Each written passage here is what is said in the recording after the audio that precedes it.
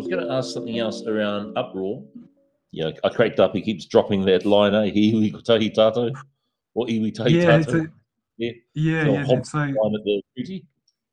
yeah, probably another one of those things that not everyone would pick up on. But yeah, I mean, it was one of those things. Like I had to kind of, I had to find equivalents of schools back in the day who had whakatauki as their kind of slogan, and there weren't many, but there were enough for me to think, okay, it's okay for me to put this in here. But he iwi tahi tata, it's that idea that yeah, it's what Hobson apparently did say when they signed the treaty, but it's that feeling that I think it's the appropriation of a whakatauki, which at its essence, I think it's not a bad thing. Like I think it's a relatively positive thing to be saying that, unity is something that I think you want to search for, but it's using it for your own means when it becomes an issue. And I think you only need to look at groups like Hobson's Pledge to see the way that they are kind of, you know, uh, the way they use that term for their own purposes, I guess. Not wanting to get particularly political, but they're all those little things that you want to kind of throw in there because they're things. Teammates, man, let them have it. but you're right too, because even that one phrase how he uses it there, it's the exact opposite of what he's doing or what that school allows It's him. absolutely opposite. It's absolutely opposite. Yeah, no, watching it with I mean, it's happened a few times. So watching it watching it down in Dunedin with Mana Whenua. Oh man, you could you could see the fury each time he used that line, which I guess is the effect that you want. Yeah, yeah. I mean, hey, so since the film's come out, it's been, I guess, over here in Aotearoa, it's been out for maybe about 4 to 5 weeks now. Hmm. And so, what's it meant for you? Like, this is your second feature film. Second feature film, yep. Yeah. So I guess there's more and more happening here. So, what's it meaning for you? Are you going to carry on teaching when you come back here, or is Hollywood? I can't. Yeah, I can't ever imagine not teaching in some form. So we'll be moving down to Moutere to South Island, and I mean it's a beautiful way to kind of get to know a community and become part of a community is to go and teach. My boys will be starting a primary school there, and so I've got every intention of going in there. It'll probably only be relieving. I'm a bit too busy with other writing and film projects to teach full time, but I get a huge amount of value out of, like I said before, out of teaching, and I feel like it's always going to provide me with a balance. Writing can become quite an insular thing. You get inside your head a lot, and whilst that's fun at times, I think it can become a little unhealthy. And I think teaching is the complete opposite of that. You're constantly outside of your head. You're constantly thinking about the people around you, and I think that's a really good place to be. And it's a really lovely balance to strike. Yeah. Well, also feed off the energy of those young ones anyway as well. Well, feed off the energy and also just plagiarize from them, Luke. I think like I look at you guys will get in secondary school, and it's a bit different to primary school where I teach, but like every day, stuff people come up with, man. There are things that you just can't write, There are things that teaching gives you that that again, I don't want to give that kind of stuff up. It's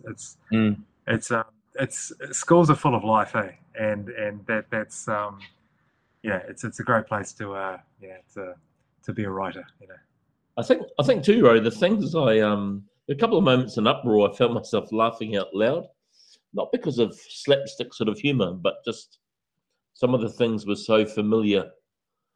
So, like for example, some of the teachers, the classmates, the boy in the class who's overacting, reading the lines, just little things like that. It's those little things, and the guy Darby, that actor, it's probably what I remember of him in other roles as well. That ability to just capture those random things that we take for granted, but the real sort of hard case. Yeah, Yeah, no, no. Again, that they are things that, like as teachers, we see those kids, we see those teachers, and I think it's just yeah, it's such a rich world for, for lack of a better word, to exploit. You want to showcase it. I mean, like I again, most of my teaching career has been in primary school. But like no doubt, Papa Moore's got its fair share of characters, guys, and yeah, yeah, if you could set like an action story with explosions in Papa Moore College, Peter, you're all over that. That'll be great. One step He's ahead. working on it. One step ahead. Hey, I do think you've got a spin-off option there with that character, Uncle Pere. Uncle Pere, mate. That's I'd forgotten all about it, mate. And then I just realised, man, I just took your name and put that in there. Well, yeah, I didn't even mention to you. The incompetent old. He's about 90. He's 90. Koro Pere, is it? 90. Yeah. Uncle Pere. Yeah, I think he was awesome. Stay in touch with us on a Tuesday evening down here at Papa Moore. Yeah, no, he was a character. I'd known him from back in my days in Whangarei. He was he would play at the local pub. Like he was a one-man band. He had a little kind of a portable kind of amp and his guitar, and he hadn't kind of auditioned for the role or anything, but we had a whole lot of extras who turned up on the day, and we thought, oh, we haven't found our Uncle Pere, and I kind of went looking through them and said, oh man, there he is. It was pretty awesome. It was great to catch up with him again. Oh, cool name anyway. Yeah, exactly. Bro, any other what films or other things in terms of writing you're doing at the moment? Things we should look at. Yeah, got a couple of different films that I'm kind of writing at the moment, but got a TV series. I probably can't talk about it right now, but there's a TV series that I'm starting to develop, which Sit in the hospital. Which is in Auckland. What's that, man? Is it set in a hospital in Auckland somewhere? Yeah.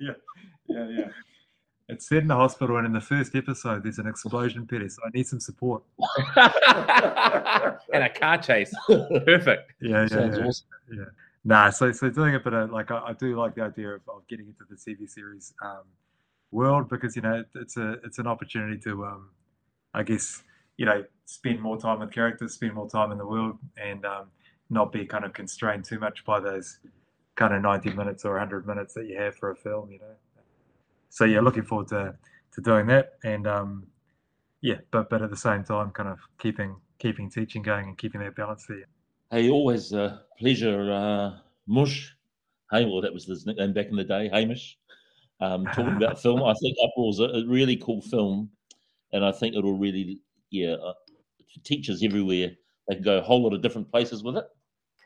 Hey, students will enjoy it, but I think it opens more, or maybe it asks more questions than it answers. Like for our generation, and even including you, Luke, you're quite a bit younger than us.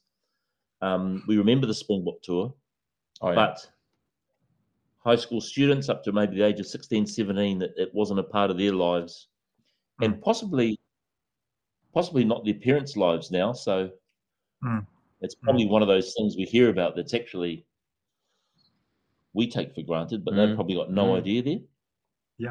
Yeah. And the other things that opens up, that reference to Parihaka, the Māori who went down there, to Ngai Tahu, and how Ngai Tahu, their experience where they are on their own whenua, and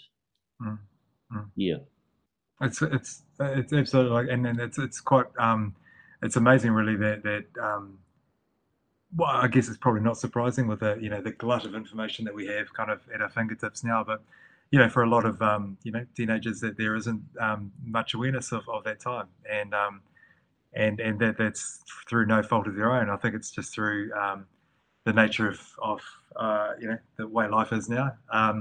But it was a significant moment, and like I said, whilst it's a coming of age story for our character, it's a coming of age story. It was a coming of age for our country. It was that kind of that I guess that awareness for our country that we weren't necessarily this this kind of paradise of kind of racial harmony and that we kind of, I guess, it had been assumed by many people. Yeah, and so I think it was absolutely a kind of a pretty pivotal moment, and yeah, to be able to kind of put it on screen and to have it as a backdrop to a story was it was a pretty lovely thing to have, you know. Pretty feel pretty privileged to be a part of that. Yeah. Man, another thing in the world of New Zealand education, the cut and thrust world, but also now Aotearoa New Zealand histories is a big push in what we do in schools, and the development of it's been really interesting. So, for example, there was contentious when the first initial drafts came out because it looked like the history of Aotearoa started when Captain Cook showed up. And so there's a big push about recognising actually there was nearly 1,000 years of history before that. And then also, I guess there's a danger of going to the big things. Hey, the treaty was signed. We had Ngā Pākanga Aotearoa, those land wars there. We had World War II. We had these things. So what this film does, it actually takes them to another part of our history that's possibly really easily overlooked. And I think probably one thing that it does do too, and one thing, as you guys know, as teachers, you're kind of always looking for ways in with your kids. You're trying to find ways to connect with them. And one thing I guess that you're doing with a film like this is that, you know, you're getting across, like you say, a significant moment in a history, but it's kind of buried, It's kind of you hide it underneath the story. You hide it underneath that kind of an entertaining story because and that's a pretty lovely way to get across the point. You're kind of teaching without teaching, Yeah. That's kind of often the best way of getting across the point, you know. So yeah, that's appealing. Yeah. Hey, well, it's probably the end of our chat, Mush, but really appreciate your time and joining us all the way from Rarotonga. Yeah. Okay, talking island life, number one spot for Ikamata. Yeah, it changes, but I would probably say the night markets in Muri. There is, and I've forgotten their name now, but they're the ones who do there's a couple of places that do a lot of seafood dishes. Both places are amazing. Ikamata fresh, like you got to get that balance. It's that balance between the tart and the lemony kind of thing with the cream. Aye. Too much cream, and it's not spot on, and too much lemon and it's a bit hard going. So it's getting that balance right. I've basically had all I really eat when I go out here is either ikamata or sashimi because we're surrounded by tuna. But yeah, that'd be my spot. That'd be my spot. The Muri night markets. Yeah. Thank you. And your pick for the best fish and chips on the island, Mush? Well, I do. Oddly enough, man, I don't eat a lot of fish and chips here. Mainly because fish and chips in NZ are so good because it's the flaky fish, like it's the white kind of fillet snapper. There's not so much of that here. The best one we get parrotfish here sometimes. Parrotfish is really good, but it's only kind of seasonal.